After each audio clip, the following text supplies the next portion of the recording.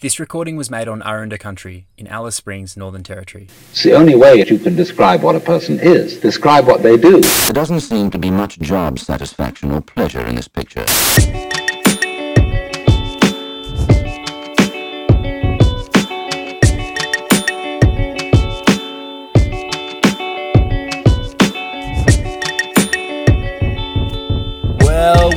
Well, it's you again. Nah, it might not just be you again. You might be clicking play for the first time on this podcast. If you are, thanks very much for tuning in. You're about to learn some amazing stuff. And if you are rejoining, well, thanks for hitting play again. This conversation, I got to sit down with Jimmy Cocking, who is the director for the Arid Lands Environment Centre. Actually, that seems like a really reductive way to introduce this guy, considering, as you're about to hear, he's got about 37 jobs. But he still made time for me. What a crazy thing, guys. You're about to hear another example of why I am so bloody fortunate to get to go have these conversations and just sit face to face with powerfully educated people who then are my personal tutor, effectively, for the better part of an hour. How lucky is that? It's a classroom of one, yet again. And having met this guy, I really am blown away that having just hit him up cold, having found an email address and explained who I was, what I do, what I wanted to talk to him about, that he then went and made time to do this with me, because the man is busy, guys. And busy, not just busy on his phone, checking his Instagram. This is a guy who is busy saving the planet, literally. I'd hate to look at this bloke's diary. I bet it's terrifying for a mortal like me. But it seems from our conversation that Jimmy has been an environmental advocate and activist for his entire life, really. This is a guy who, for me, has just redefined integrity. Because it's all very well for us to write a post and put it on social media explaining how we feel about climate change, or it's another thing to, I don't know, convert a fire truck to run on vegetable oil to drive around the country having environmental conversations, and then another 10,000 steps down the line is what Jimmy's doing. He is walking the talk. We sat out the back under the veranda of the Arid Lands Environment Centre. There was palm fronds swaying on the corrugated roof. There was a creaky gate in the background, and at one point a frog down a pipe started chirping, I think just out of agreement. You know, I think that was pretty much the frog's contribution. A pretty typical Alice Springs scene for you, which is trying to avoid the direct sunlight as best as possible and having a serious conversation. Prepare to be motivated. All right. G'day, I'm Jimmy. That's recording you. Yeah, we're gone, but I can start it. G'day, I'm Jimmy Cocking. I'm the CEO of the Arid Lands Environment Centre. I wear a few hats in this community. I'm also a town councillor and music festival director and vice president of the ACF, and also on the board of Desert Knowledge Australia. So, and beyond all that, and probably my most valuable job is being a parent of a almost 5-year-old. Busy man. Yeah, it keeps me busy. Cool, man. Plenty to go, but so I'd rather be busy than bored, and there's absolutely plenty of stuff to be doing at this crux of time that we need to be active. We need to be doing what we can and trying to shift things towards a more positive direction. Yeah, totally. So in saying that, I saw a news story just this morning about an outcome outside in Darwin, outside the courts, for a kind of a non-violent protest where some people drilled holes, I believe, or something in the ground outside. It took all of about an hour to repair the ground, but it was kind of a pretty direct protest of fracking in Northern Territory and the dangers that it poses to groundwater and stuff. Is that like the main area of your focus at the moment, with Australia's gas-led recovery on the horizon? Yeah, well, the fracking's a big part of... we've been involved in the fracking issue since about 2011. So for 9 years we've been fighting fracking from here in Arid Lands Environment Centre. That was back when the Labor government at the time were handing out licences like they were confetti, exploration licences, very little accountability and transparency in the process. And then the Country Liberal Party got in 2012 to 2016, and they turbocharged the fracking and handing out more licences, to the point where you see those maps where 85% of the territory were covered with exploration applications and granted licences. So Lauren and Conrad, the work they did and the action that was taken up there was really about, and there was a great interview yesterday on ABC PM outlining that what's being done is to the territory is criminal in the fact that they're looking at actually, the gas carbon bomb that they're planning on extracting out of the Beetaloo, and if that's all exploited, is going to, it's worth like 40 coal power stations and will increase global emissions by like 2% or some. Really? From one field? From one field, I think, was it 2% or was it like, no, it was Australia's overall emissions by 5%. Wow. As a whole, which is quite a big deal considering that's like our export emissions as well. So it's pretty terrifying that they're looking at doing that sort of work. So what and we've been involved in this since the start, before Lock the Gate got here, and then working with Lock the Gate, working with local communities to raise awareness of the issue, and people are really concerned about it. The concern around the water, concern around the climate, and there's been a moratorium, then that was lifted, and then there's been 135 recommendations that the Northern Territory government, the Gunner government, have put forward to be implemented before the fracking industry can take a hold. But we were all advocating at the time that the exploration, which is where they do the fracking, shouldn't be allowed until they've done the studies first. But they're kind of running that at the same time.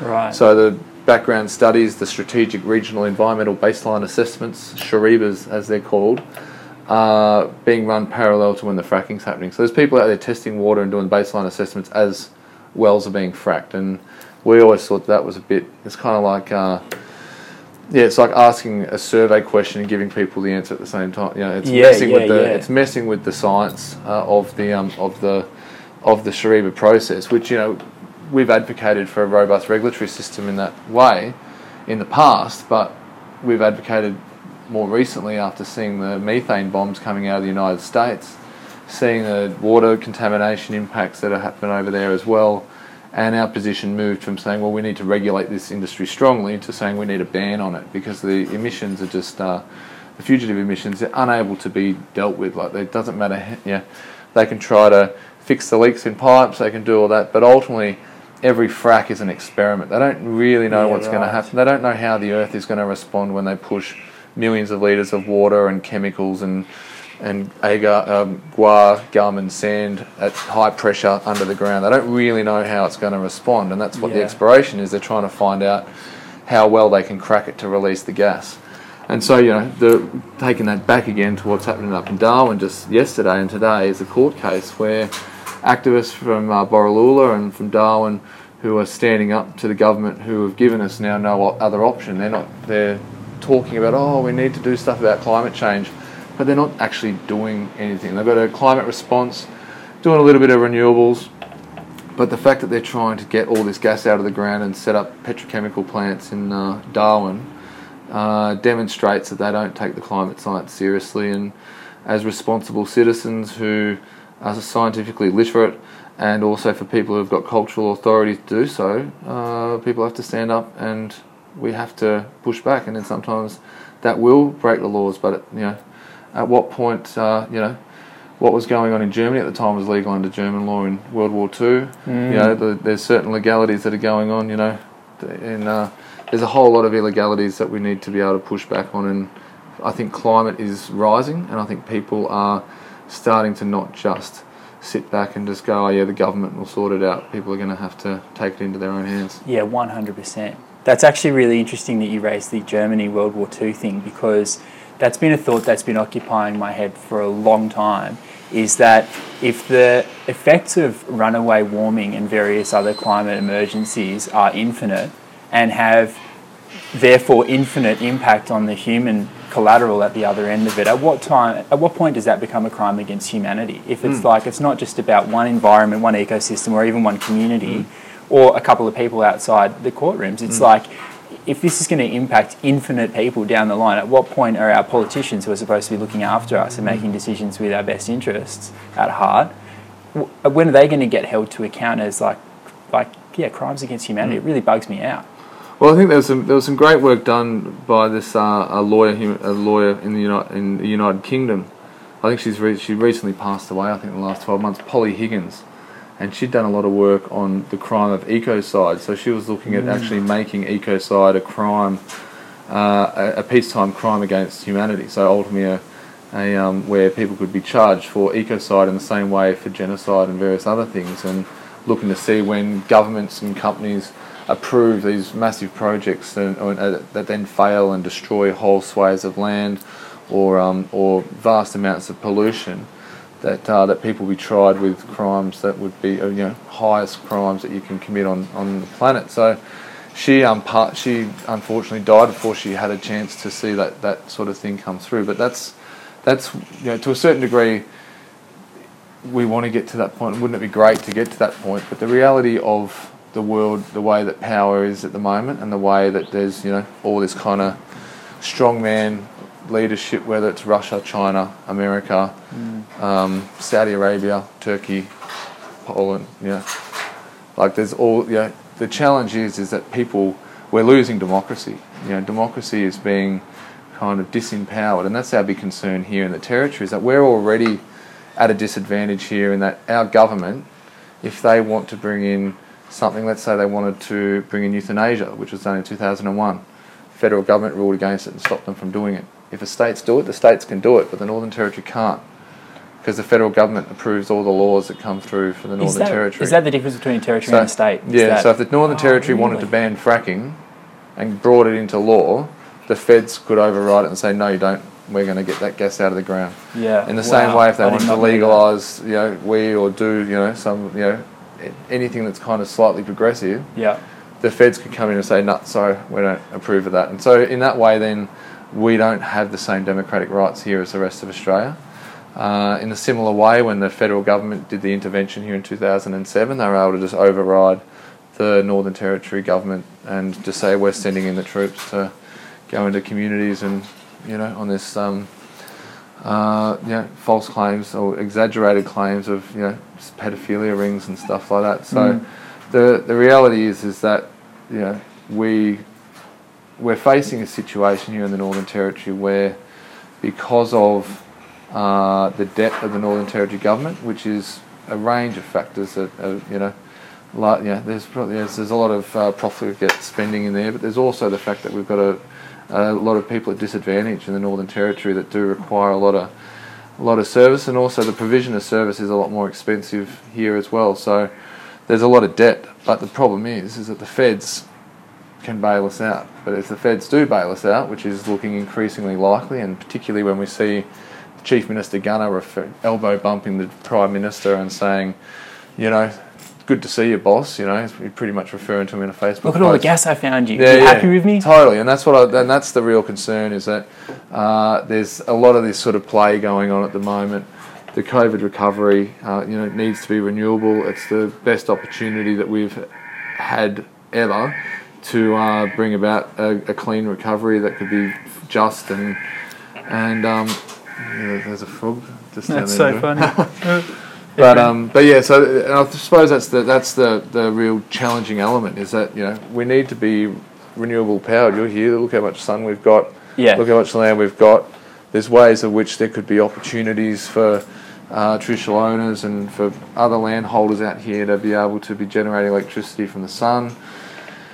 But they're looking at their old gas mates and looking at their jobs that they want outside of politics, which is that revolving door of fossil fuel industry and politics. It's just a full-blown cartel, isn't it? Totally it's so is. disturbing. Totally is, and I think, it's a global industry that does this, and you look anywhere where these petro states are, because ultimately that's what they're trying to set the Northern Territory up as, a petro state, where the gas industry and petroleum industry is above the law essentially and makes all the money.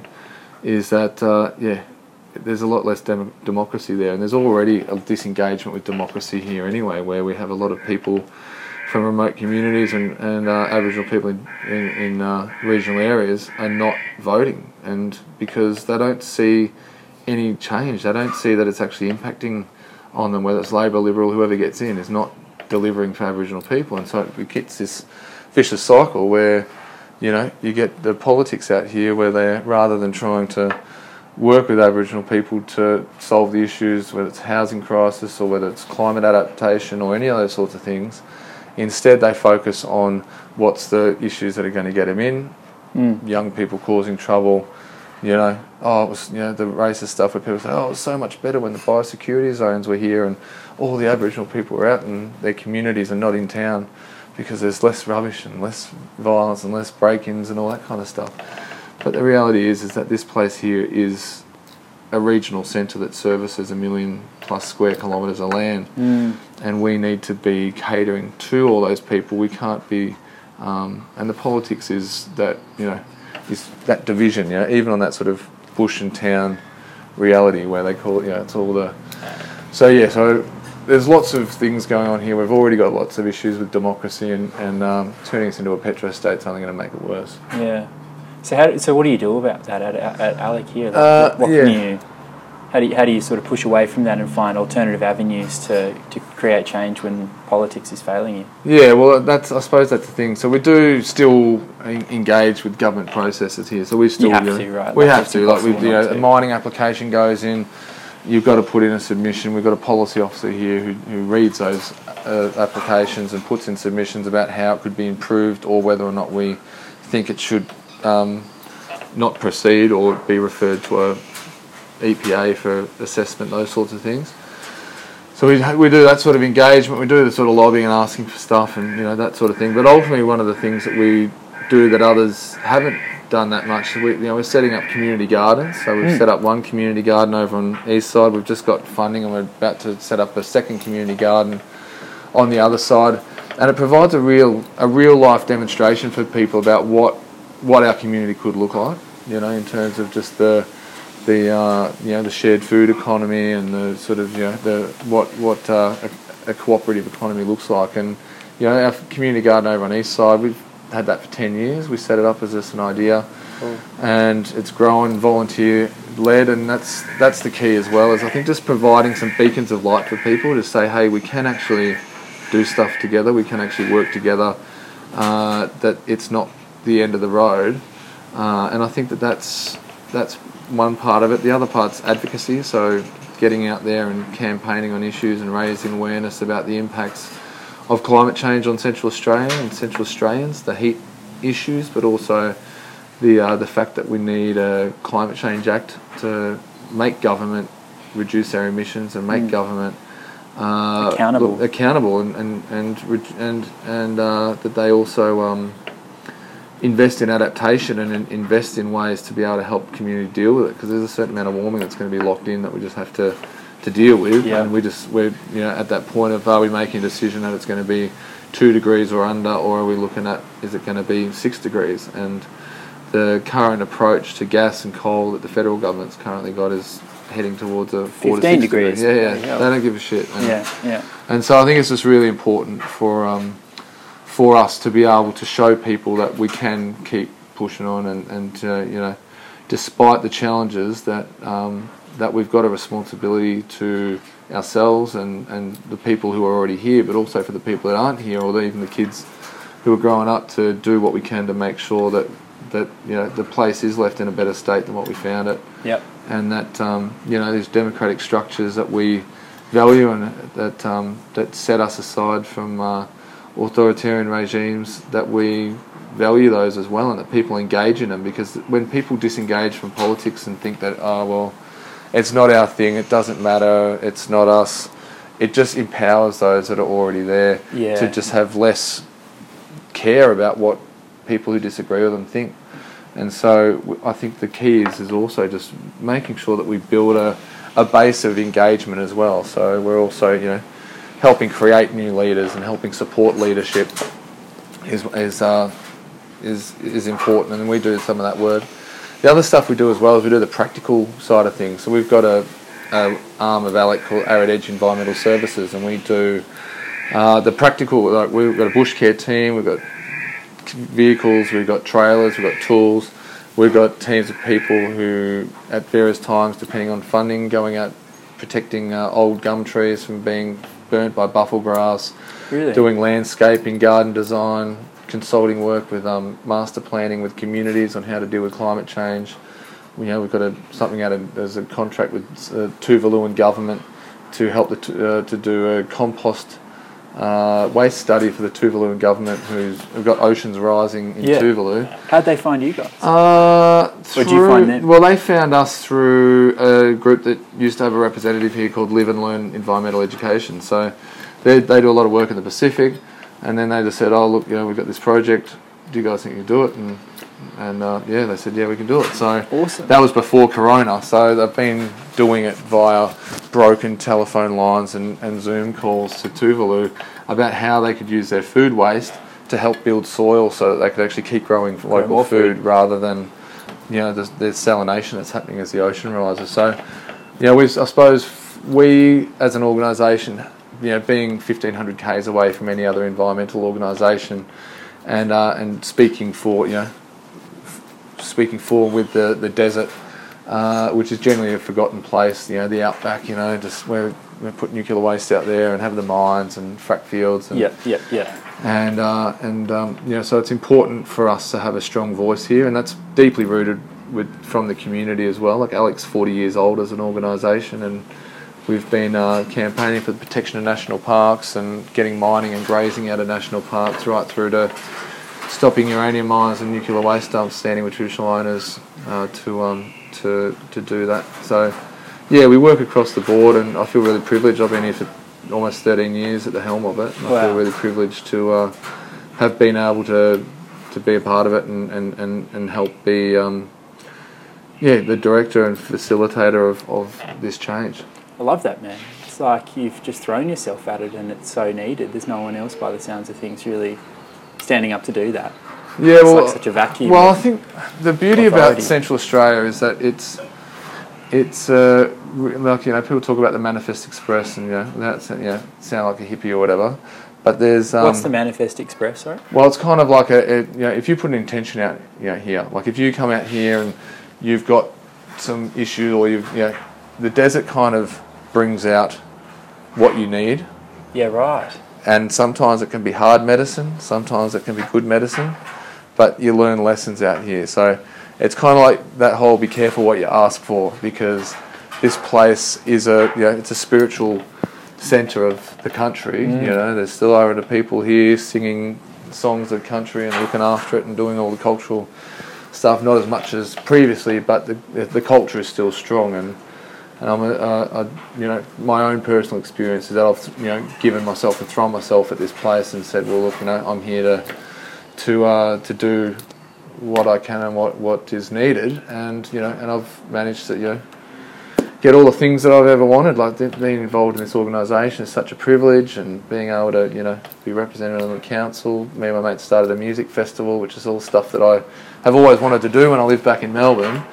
And managing to do it, and finding love and finding a family and all that kind of stuff. So it doesn't necessarily you don't necessarily know what to expect, but when you get it, you kind of go, oh yeah, that was hard, but I got what I needed. I love it, man. You don't need to dilute the hippie shit with me. I'm so into it. Yeah. Like I 100% buy into that, and like my favourite saying I've heard about that thing is that you find what you need where you least want to look. Yeah. And I think about like the desert. This is my first time in the outback, and I'm 28. It's taken me a bloody long time to get out here. But I just love that idea of like the desert as this really harsh environment there's nothing to find out here except like truth, because you've got so much time to think, you've got so much time to absorb it and to really feel the reverberation of it all. And if you know what you're looking for, so if you've got a good sense of who you are and what you want, and this is I suppose looking at Aboriginal culture out here too, like it is a harsh place and it's hard to live, and things either adapt or die out here. But if you know what you're looking for, or you know where to look, you find it. If you know where to dig in the riverbed, you'll find water. If you know where to dig in a certain tree, you'll find food. If you know how to follow certain tracks, you're going to find something to eat. If you know how to burn with a certain wind, certain things. So I think that people having lived here for tens of thousands of years and having for generations of learning and listening and observing, and then learning some more, and then changing things and doing things differently, but then passing those stories down the line to their kids about the lessons they learned and the stories that the that the creative spirits and the beings that are in the landscape that are always there, so that the stories are always there for people as reminders of things, I think is a really amazing part of this country that just isn't acknowledged. The Outback's all about the explorers and Burke and Wills and all that sort of stuff in the past, when we're in school, but we don't get to learn that the importance of that culture, about how important conservation and protecting the country is, and looking after water, and looking after the animals and plants, and not taking too much, and all those sorts of things that there's a lot of synergies with different faiths as well around that sort of thing, but people are kind of haven't really had an opportunity to, we as a nation haven't grown up enough to actually listen properly to what Aboriginal people are saying. And I think that's something that I've learnt here, is just that patience, of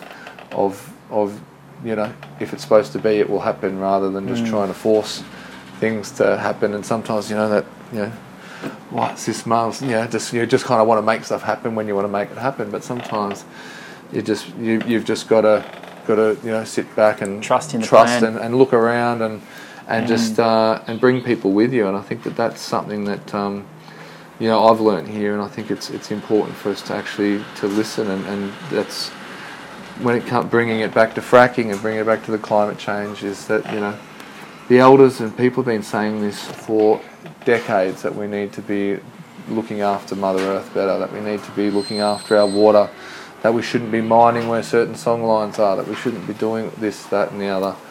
And we need to heed those lessons, those warnings, and work with Aboriginal people to restore this land. Otherwise, if we don't, we're going to be screwed. Like, as far as the impacts of climate change, the drying, the floods, the fires, all those sorts of things are just going to be exacerbated, and we'll have two real countries. There'll be the people who won't be affected so much, who will be the people who've got the means and the money, and the rest of us who won't be able to hide from it and will have to embrace, have to just deal with it. And I think that's what's happening out here in Central Australia at the moment too, with the summer heat waves and the migrations of people, the adaptations that people have to make in their lives to deal with the heat means that people and kids and others becoming more nighttime people, because it's the most active time of the day. And if you haven't got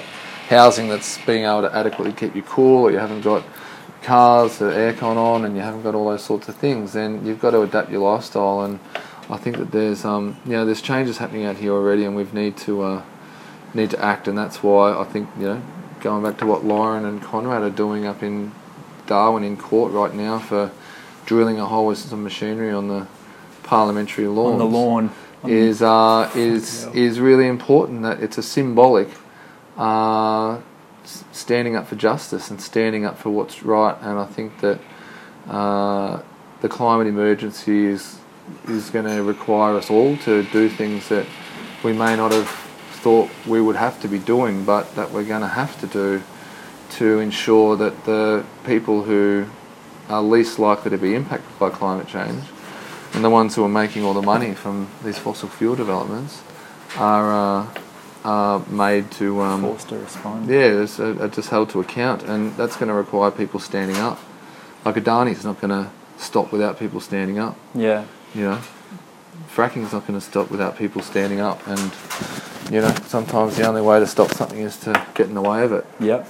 Drilling a hole in the lawn is just like, it's the cleverest thing to do, because it's like by virtue of the inordinate amount of punishment they're receiving by even being in court for something that a landscaper fixed in a matter of minutes. It's like, oh, that upset you? That tiny little hole that didn't actually do anything to the environment around you? What do you think a massive version of that's going to do, where you're injecting all of these other bloody chemicals? And it's so clever. It's perfect, and it's really clever. They've done and that's because I know those people, I know Lauren and Conrad and some of the nanas up there as well. But it was such a good action when they did it. It was so tough, because as I've heard them say on radio and in other interviews, is that they're just not given any other choice. Like, when the legal system and everything else just kind of puts you off to the side and and makes you like that your country and your life doesn't matter, then what other options do they have? So I think it's just beautiful, symbolic as just seeing drilling into the lawns, and it just kind of, Also grass of all things, it just doesn't do anything. It's not like a productive plant.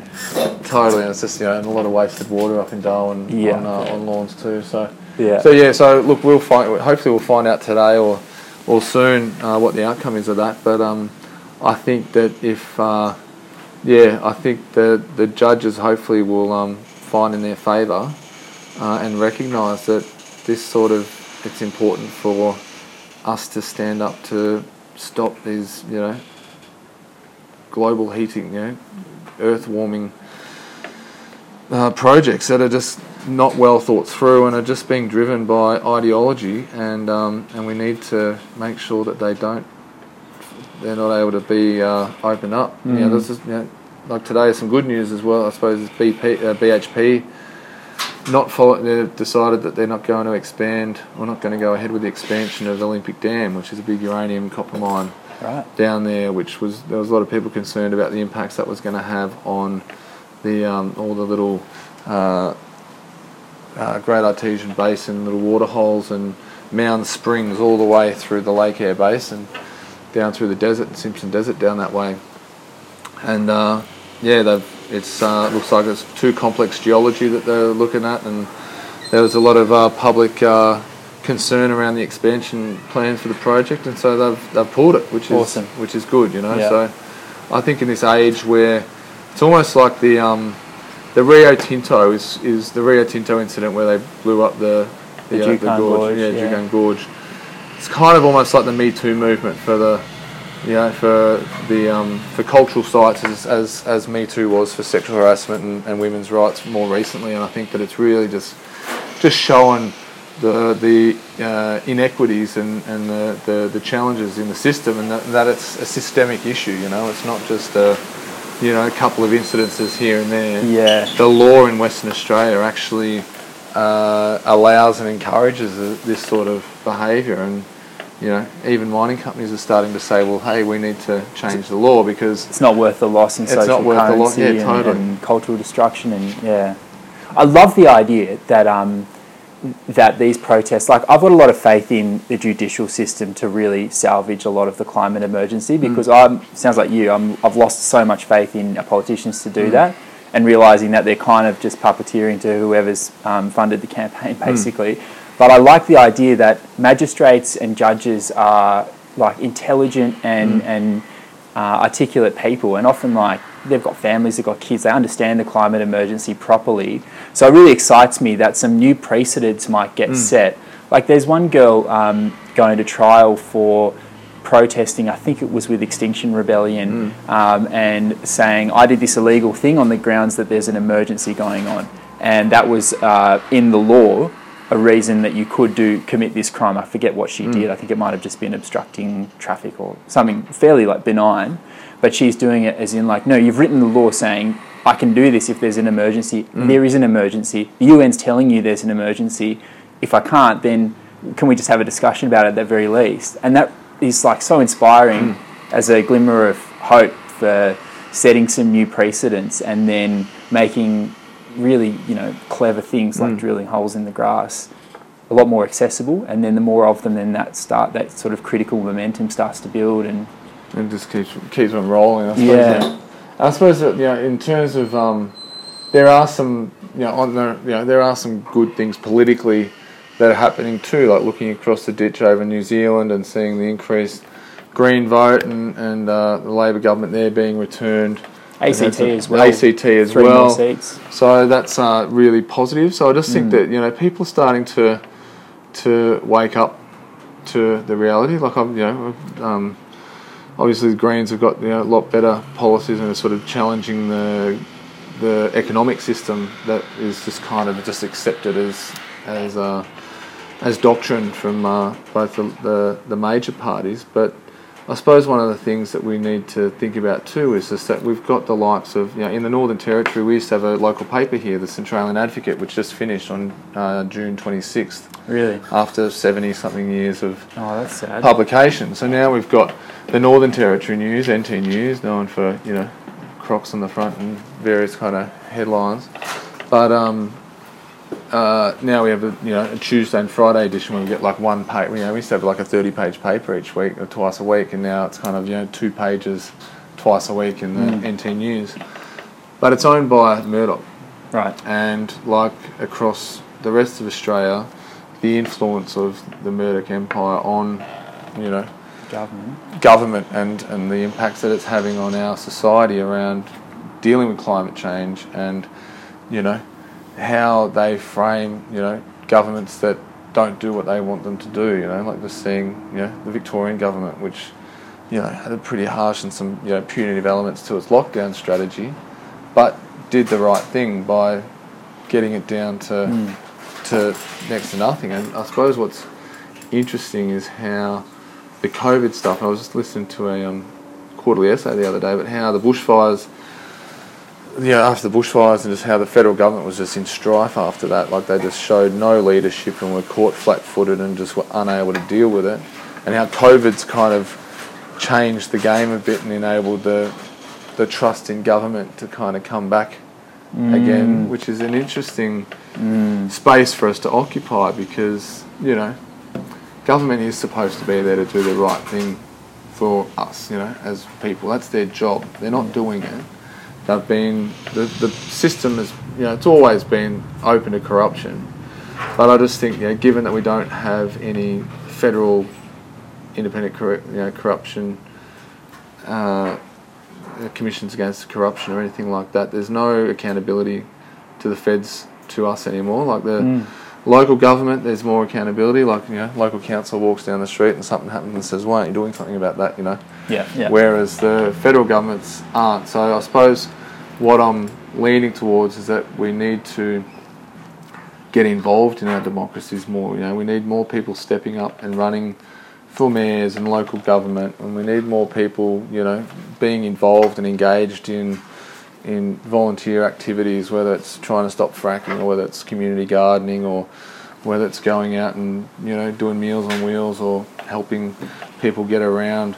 It's all important stuff, and I think that we just need to not give up and not ever think that it's too late or it's over, and we just keep on pushing, because what else are we going to do, Exactly. Like, we could sit at home rocking and crying and thinking about, and just feeling hopeless and wondering whether the chemtrails and 5G and everything else is going to, disempower us. But the reality is that, there is a small cabal of people that are doing stuff. They're called the multi-billionaires of the world, and the governments do what they want them to do. There are some more billionaires there that are wanting to help and wanting to be involved in the process, and there are others that are say, let's ditch this place, let's go to Mars, like we need to.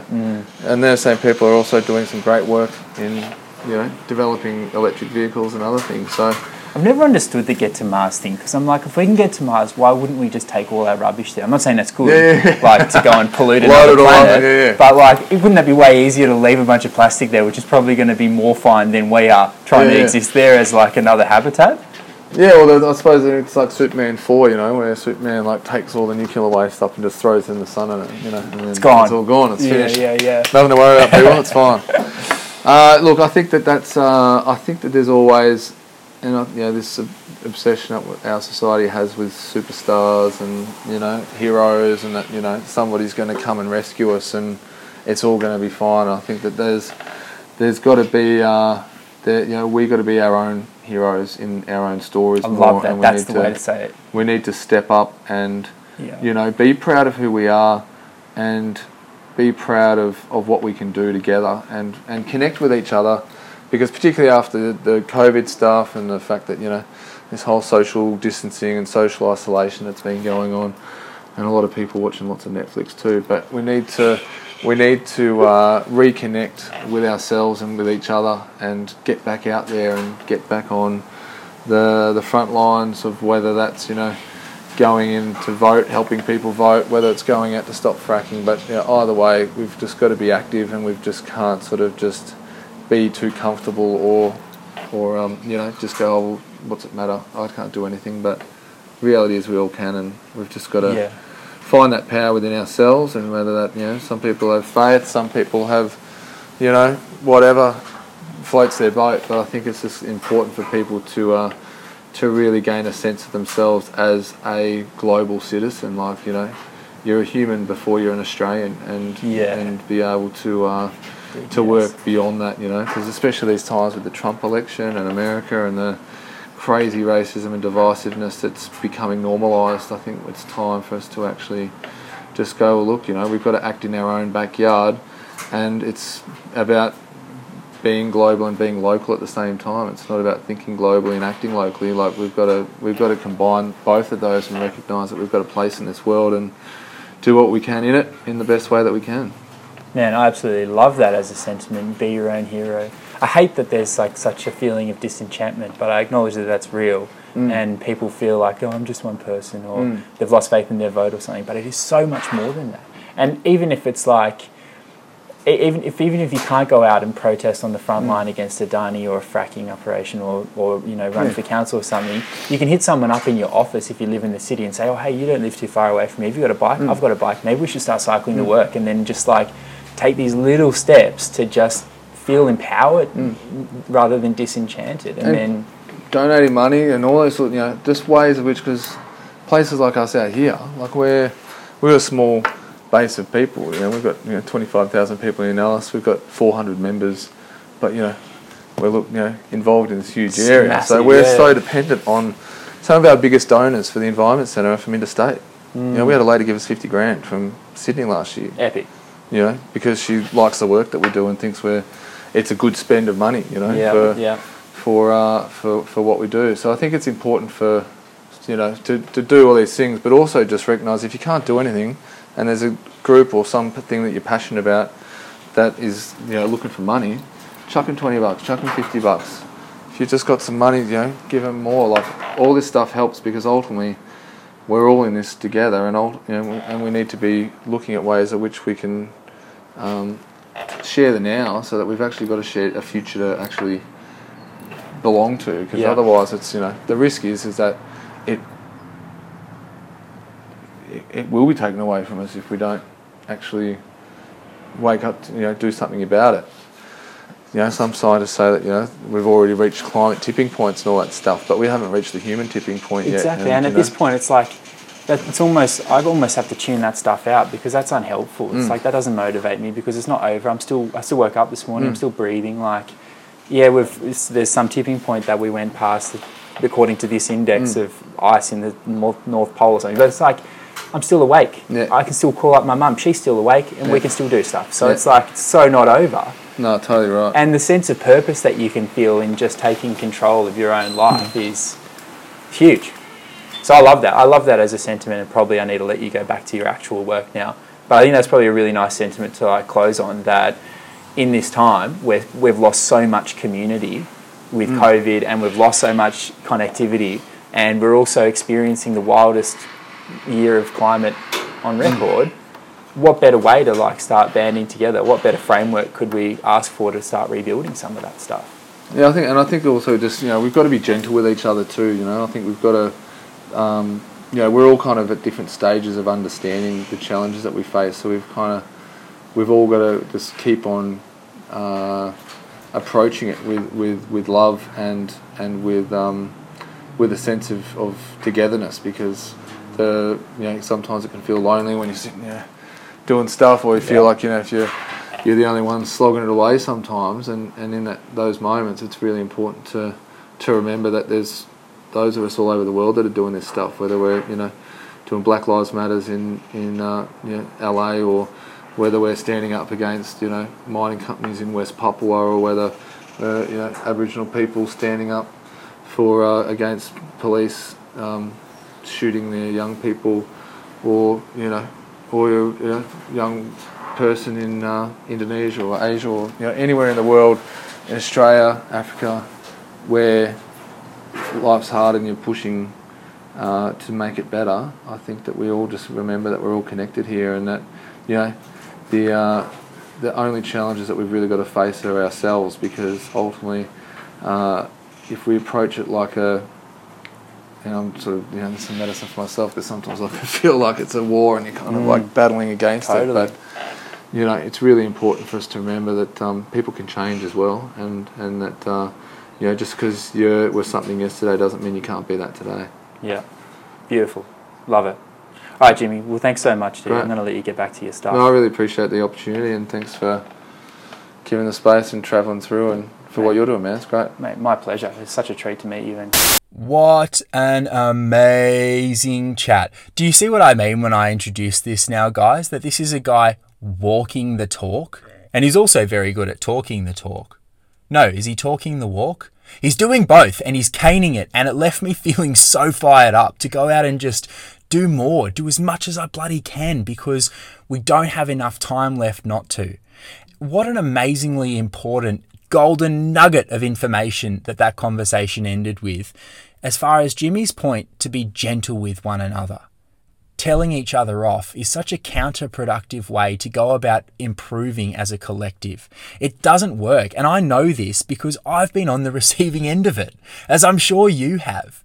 And that speaks to the other reason to keep it in the back pocket, which is that I'm still a work in progress. I'm sure you're still a work in progress as well. Jimmy's 10,000 steps down the line, but he's a very humble guy, and I'm pretty sure he would tell us that he's a work in progress as well.